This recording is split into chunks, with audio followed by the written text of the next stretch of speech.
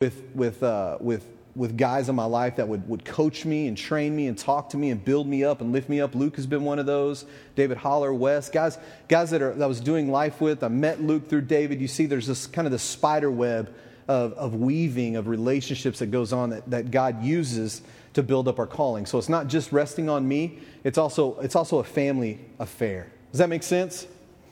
So for me, Acts, these past 20 chapters, my family soon is looking at planting a church here in Knoxville. We're going to be planting a church out of this church, and we're excited about that. And Acts, that's what Acts is about. That's what we see. A lot of different things going on in Acts. We see the Holy Spirit. We see Jesus has left.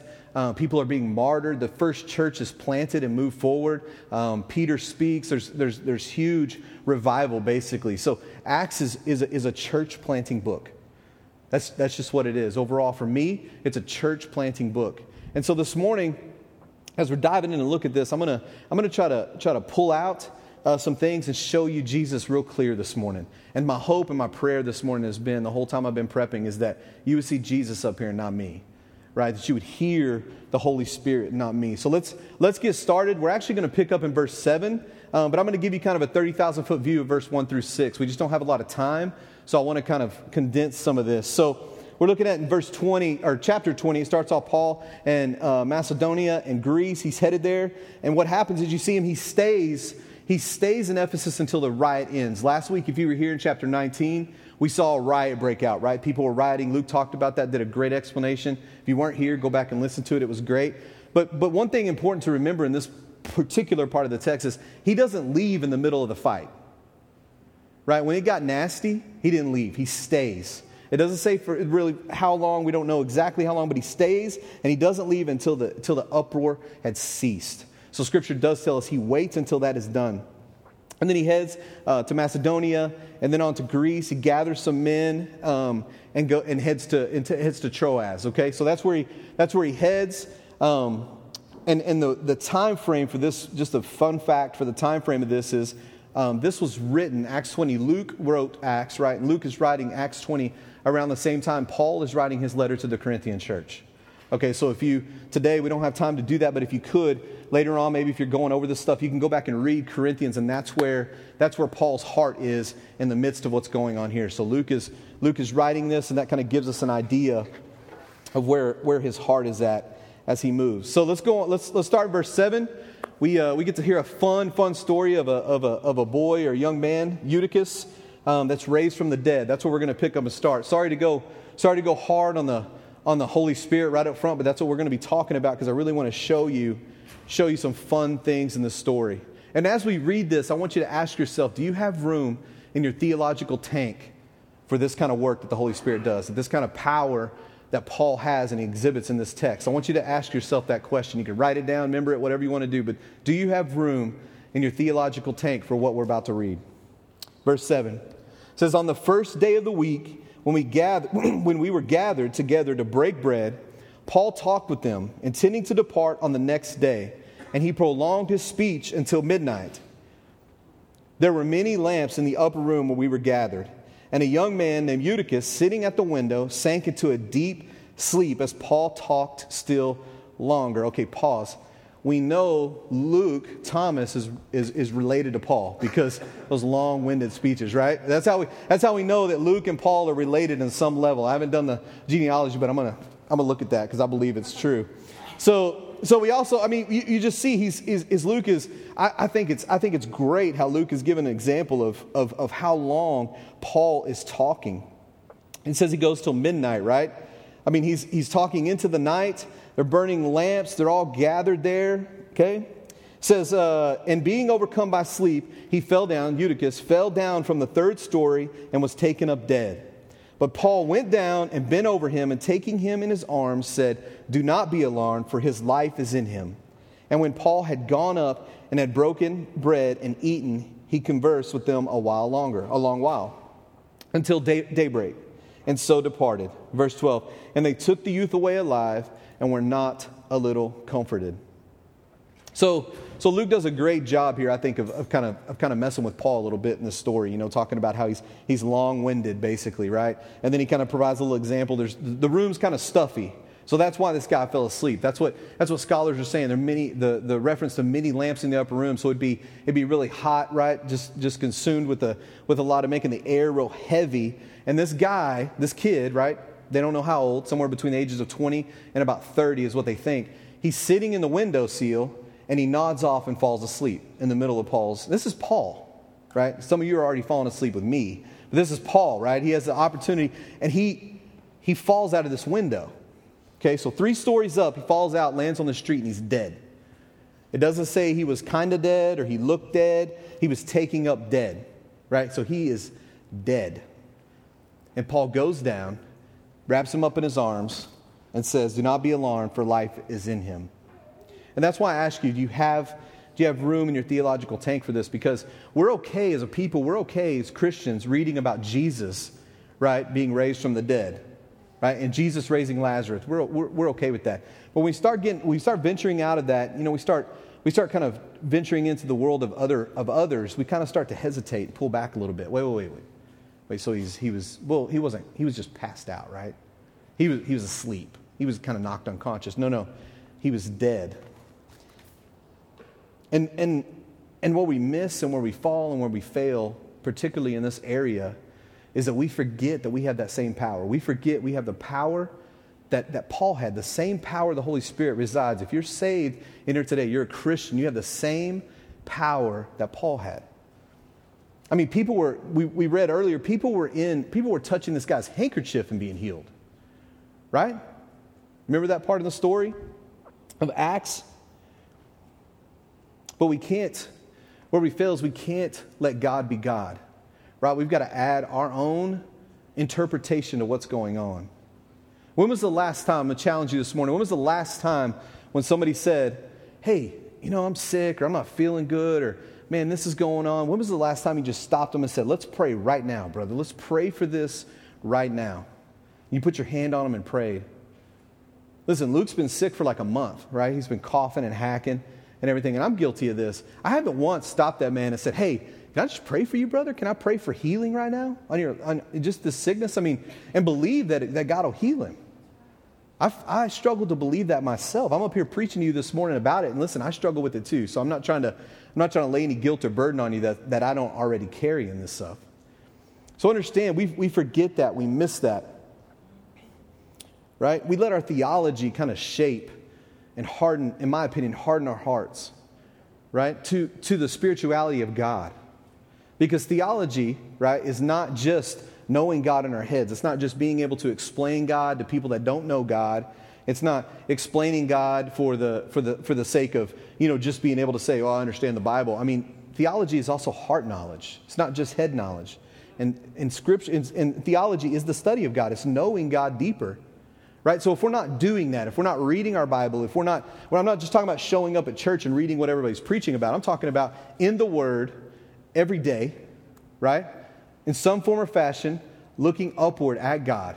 Maybe you don't have time to sit down and read your Bible, but maybe you're praying, right? You're worshiping, right? Paul preaching long into the night, talking, breaking bread, having communion, taking communion with brothers, fellowshipping, right?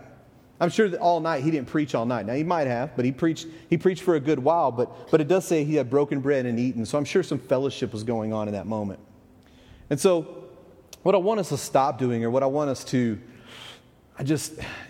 we can't put God in a box, right? You'll hear me say that a lot. We can't put God in the box. And before we move on in the text, that's what I want to get across to you is God is bigger than a box, right?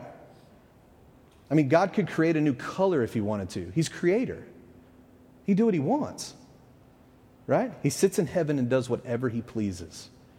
And I want you to, as we continue on, I wanted to deal with this text, the story of Eutychus up front, just to give you, kind of set the tone for Paul's speech to the Ephesian elders as we move into this, and a kind of people that we are gathered to be. So in verse 13, Paul he just sets sail again after he raises this kid from the dead. He sets sail again and ends up in Miletus.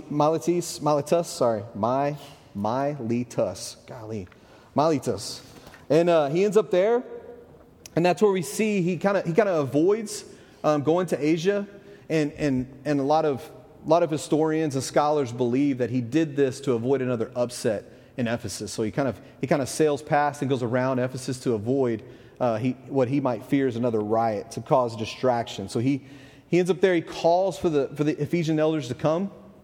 And one important part of this, verse 17, as we start this, Paul speaks to the Ephesian elders, is to remember this is different in style and context than any other speech Paul delivers in throughout Acts. We don't see any other speech worded this way. And this is actually his only speech to Christians. Right? Every other time you see Paul speaking, he's speaking to Pharisees or people that are lost, or he's preaching to the lost. This is the only time we see him speaking and preaching, basically, speech to Christians. This is also his third and final time that he will be speaking to this particular group of people. The first time we see him address the church in Ephesus is Jews. The second time is Gentiles. And this last and third time is Christians.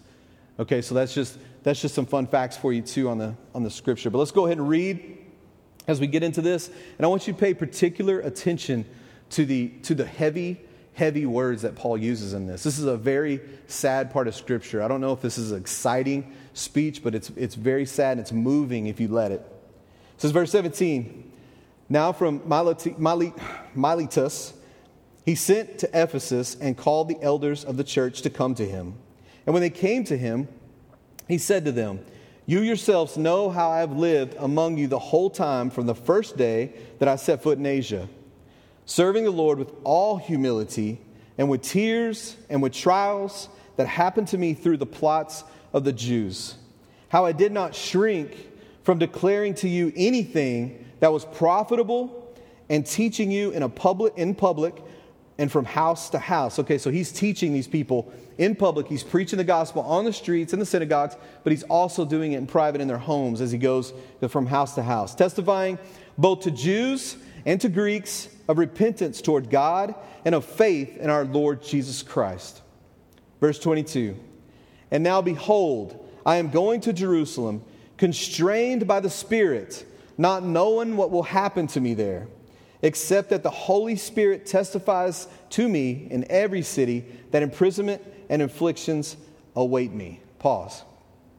Okay, so some heavy words he's using there. Humility, tears, trials, shrink, declaring. He's letting them know. He's setting up a foundation of what he did in the past with these people, right? He's setting up a past, a present, and a future kind of motif as he preaches through this.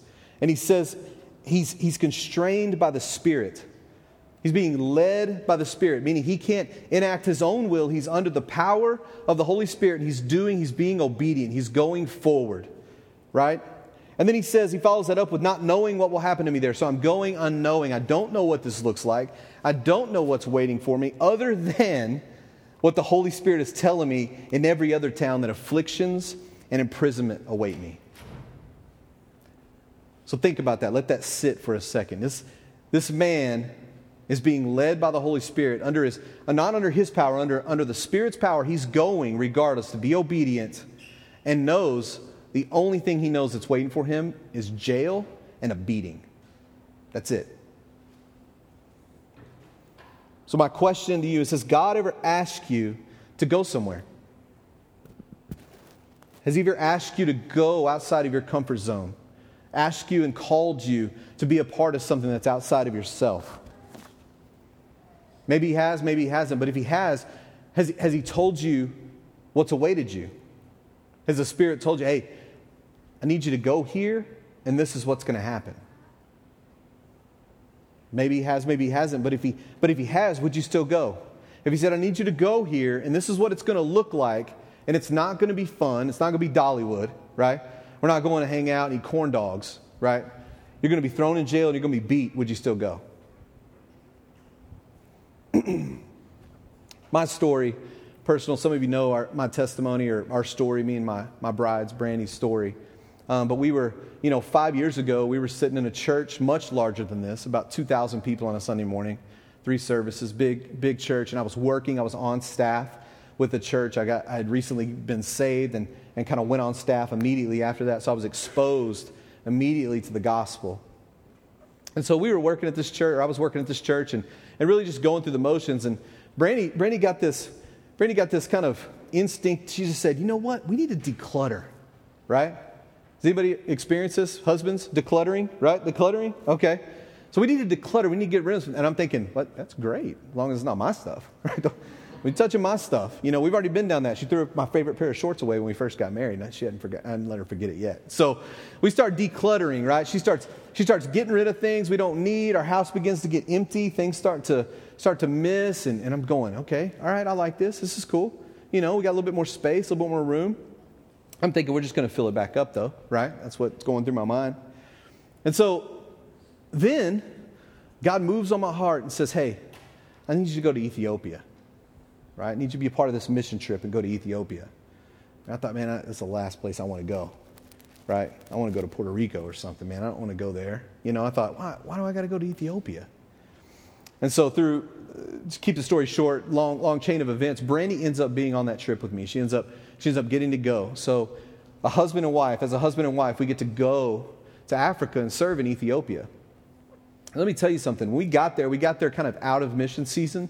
So a lot of the missionaries had already come. So a lot of the work that this village and camp we were serving had already been done. So we really couldn't do a whole lot. They were kind of finding jobs for us. So I had a little bit of medical background with being a firefighter, EMT. So they asked me, hey, would you be willing to serve in our medical clinic? You know, would you be willing to take care of these people? They need medicine. And I'm thinking, wait a minute, turns out I'm not a doctor. But they're like, doesn't matter. We just need you to help.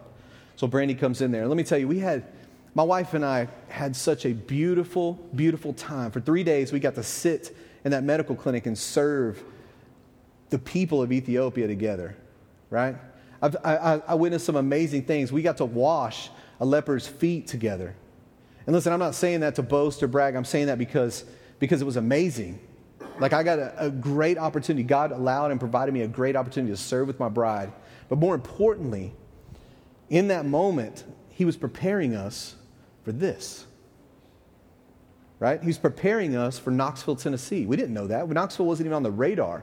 We came back from that trip and we began to sell our things. We don't need these things anymore. We need to get rid of this. It moved from decluttering to we sold everything we owned except the one-car garage full of our belongings, right? Walked into my kids' room and asked them after church if this is true. I gave them a 30-quart tub and I said, whatever goes in it, you get to keep. Everything else gets sold or thrown in the trash. Right? We sold everything we had and we moved into a fifth wheel. 4 people and a Great Dane, 340 square feet. Yeah, that's true story. That's a true story. And let me tell you something. If you want to grow as a family, stick your family in a fifth wheel with a Great Dane. I'm just saying. You will grow tremendously, but you'll grow together.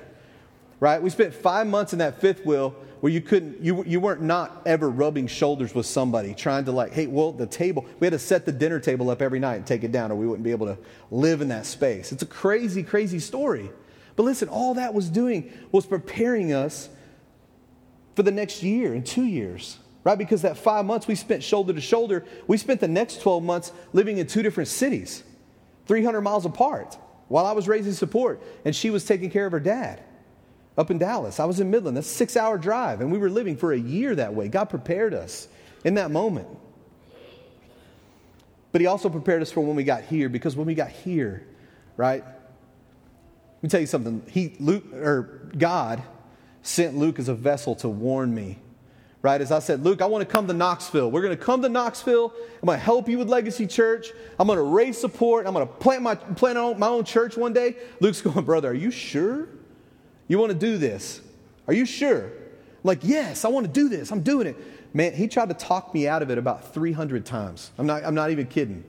Right? He tried to talk me out of it, trying to prepare me for what was to come. But I didn't want any of it. I didn't listen. I'm coming. And now about every 6 months I call him and say, hey, why'd you talk me into this? About every 6 months I call him and say, what are you doing? Because it's hard. Right? It's hard. I didn't know what was going to await me. Paul standing here in front of these Ephesians elders saying, listen, I know what's going to happen to me. I'm going and I know what's going to happen to me. Right? But sometimes when God calls us to things, we don't have a clue what's going to happen. We have no clue. And then fear sets in and we don't want to step out. Right? We don't want to step out and walk in that. We just get afraid. We start closing up. But here Paul's providing painting a beautiful picture of what it looks like to submit to the Spirit, right? And let the Holy Spirit lead and guide. So verse 24, let's go back to it. He says, I do not account my life of any value, nor as precious to myself, if only I may finish my course and the ministry that I received from the Lord Jesus, to testify to the gospel of the grace of God. And now, behold, I know that none of you, among whom I have gone about proclaiming the kingdom, will see my face again. What's he saying there? It's pretty cut and dry. He's speaking to these people that he's done life with, right? He's preached the gospel to these people, some of them probably as Jews and as Gentiles, and watched them convert to Christianity. He's walked with them. He's bled with them in this church, literally. Not in the sense where you hear me say, man, I'm bleeding with this guy. No. He was beaten, right? Imprisoned. He literally bled with these people, and he's saying, you'll never see my face again. Right? Therefore, I testify to you this day that I am innocent of the blood of all. For I did not shrink from declaring to you the whole counsel of God. He's saying here, listen, I've done every single thing I can. I have been true to the word. I have ran the race. I've preached the gospel. I've given you everything the Holy Spirit has given me, right? And he's saying, if you still don't believe, if you still don't get it, the blood's on your hands. I've done everything I can. I've been beaten, imprisoned. I've been obedient to the word of God. And he's saying, if you don't get it, I'm innocent of the blood of all. So do we live, another question is, do we live our lives in this way? Do we live out loud? Do we live on mission? Right? Are we a people immersed in the gospel, living on mission? Are we that people? Like Paul, immersed in the gospel. We just finished up a spiritual discipline module in our residency. And we really got to take a look at what our devotional / spiritual / whatever you want to call it life looks like. How many minutes and hours a week do we spend in prayer, in worship, reading the Bible, journaling, right? Focusing on God. And listen, I'm not going to stand up here and do any smoke and mirrors. I mean, I struggle to read the Bible every day. I struggle with that. But we have to be a people immersed in the gospel, living on mission. Because that's the calling. Right? That's the calling, to live on mission. Verse 28, he gives a warning. He says, pay careful attention to yourselves and to all the flock in which the Holy Spirit has made you overseers, to care for the church of God, which he obtained with his own blood. He says, I know that after my departure, fierce wolves, the NASB says savage wolves, will come in. Important to note, will come in. From the outside will come in. You, not sparing the flock, and from among your own selves will arise men speaking twisted things to draw away the disciples after them. Listen, wolves, focus on that word right now. Wolves aren't people immersed in the gospel, living on mission. That's not what they are. Right? And just so you're clear, just so we're clear, and so Paul is very clear, he does state that they will come in, so there's going to be some outside influence. People might come in and try to cause division and chaos, right? But more importantly, what sticks out to me is he says your own selves. Right? Your own selves. So what happens when we separate ourselves from the Word? What happens when we stop believing the truths that God gives us in Scripture? We start substituting our own beliefs and our own idols in there, right? We become wolves. And it happens over time. It happens gradually. But what other things? Let's get kind of a little bit deeper, right? Wolves can look a lot of different ways, and I want to just keep focusing on the word wolves just for a second. But wolves can be tolerable of sin. Right? We sit in here every week, and this gathering is important. We're here together, gathering community, worshiping God together, but out during the week, we know people. We get into people's lives. We know people that are sitting next to each other in here. We know true stories and we know lives. What happens if you're tolerable to sin? What does that look like? Well, that guy's he's struggling with addiction, but he's still a good guy. Takes care of his family, not calling that sin out in someone. Listen, the last thing Jesus ever was tolerable to sin. Amen? Thank you. Right? He was loved. Don't get me wrong. He loved people, right? He loved on people. He cared for the sick. He healed the sick. He cared for the widow and the orphan. But the last thing he was tolerable to sin. And I'm telling you, if you're tolerable to sin, you're no different than a wolf. You're not building up the body. You're not edifying the body in that. What if you neglect your theology? You neglect the knowing and studying of God, studying God to know God. Right? You let that start to seep in. You have to know God. But we tell ourselves all the time, but I was in Bible drill when I was a kid. Right? I had the little felt board things. I know the story of God. I know God. But do you know Him? Do you know Him intimately? What about church bashing? We just get real honest real quick. I mean, listen. Right here. Transparent as all get out. I am the first person to rail on mega churches. Just honest. I'm the first person that wants to rail on a mega church about building big buildings, about what they're doing here. But in all honesty, have I done, if they spend X amount of dollars on a building, have I done the research to figure out what their budget reflects in mission and the work they do? I know I do it here.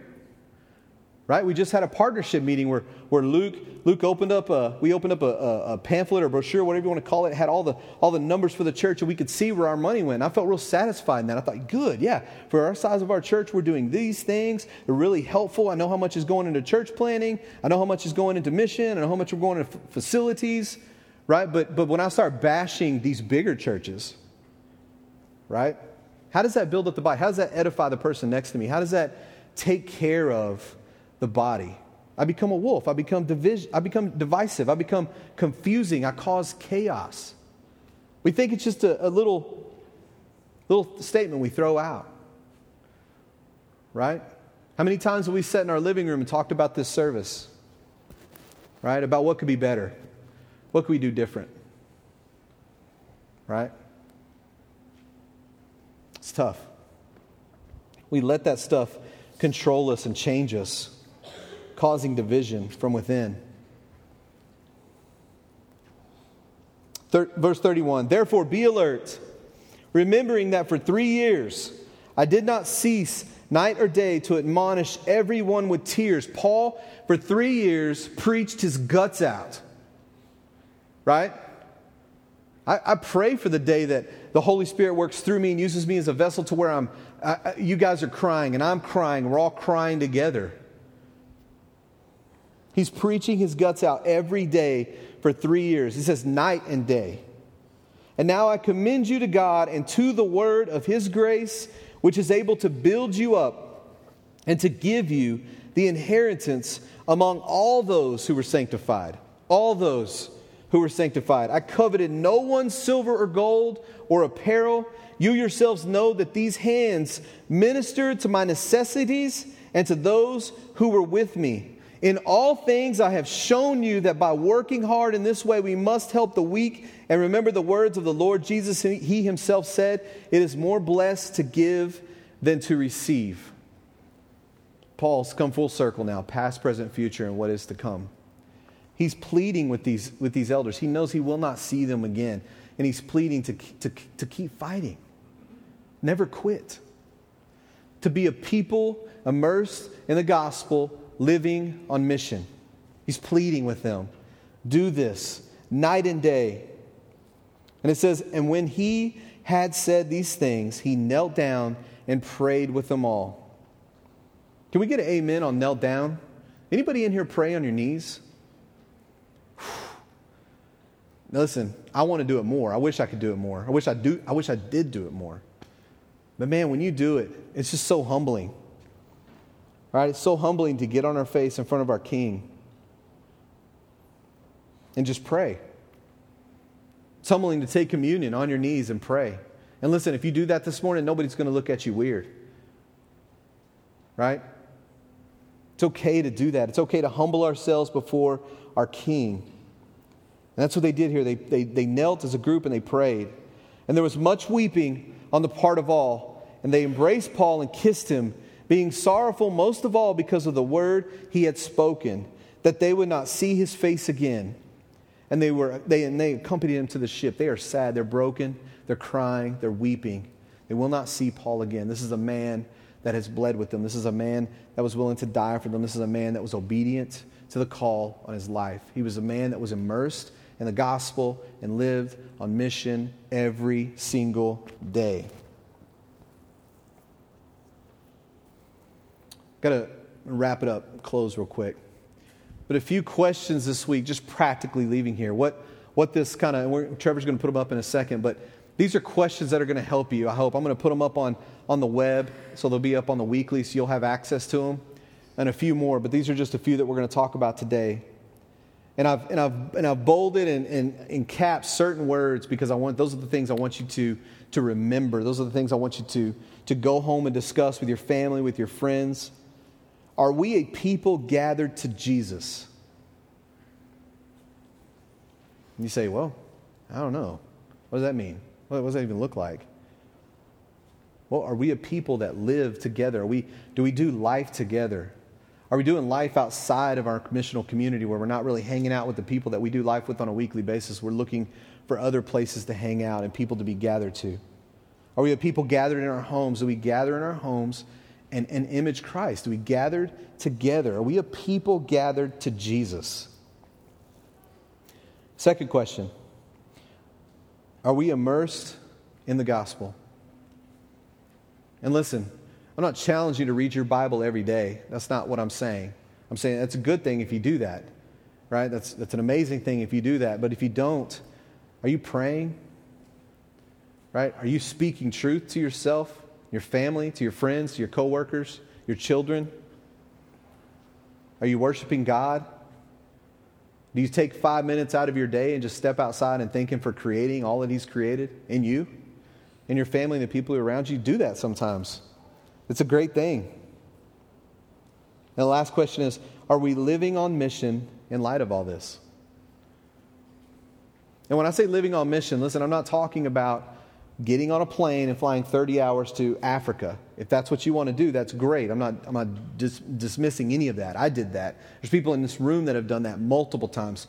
So that's not what I'm saying. I'm saying, though, are you living on mission in light of this? Are you daily walking this out? Do you know your neighbor's name? Right? Do you know your neighbor's name? Can you talk to you? Do you have weight in someone's life? Are you discipling someone? Right? And this can be applied to anything: our work, our family, our homes, children, spouses, friends, neighbors, relatives. Today, go ahead and stand. We're gonna close this out. Today the team's gonna come out and they're gonna sing and lead us in worship. But as we pray today in this time, like Luke talked about, give your hearts time to respond. Listen, nothing I've said up here today is just, amazingly beautiful and just, I don't want you to focus on any of that. I want you to focus on the Word of God and what God spoke to us today through His Word. And in this time, respond and pray.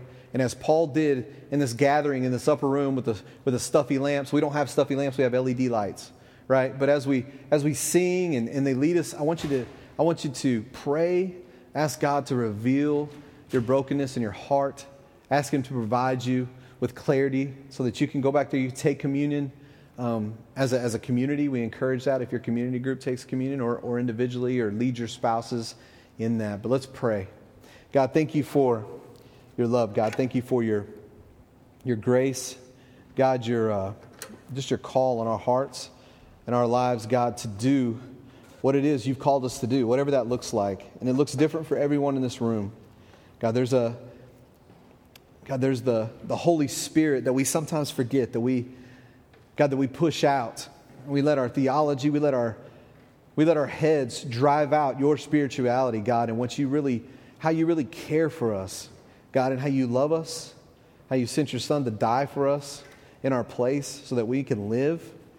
God, and I just ask today that you would just, in this moment, God, reveal to us your heart and show us your heart, God. Show us your spirit. God, I pray that God, we raise our voices, raise our hands, God, move our feet, whatever we got to do, God, to just, as Luke often tells me, David, I will be more undignified than this, God. I just pray that we have a heart like David's heart, God, to worship you, to fall on our face, God, to kneel before you, to take communion in humbleness, God. I pray that we wouldn't just go back there and take bread, God, and eat it dipped in juice. I pray that we would take it and, God, spend time fervently just seeking your face, God, in it. I just thank you for all you've done for me in my life, these people's lives that are here today, God, how you're saving and reconciling them to yourself. I thank you for each one of them. And I just pray today, God, that you reveal yourself clearly to us. Amen.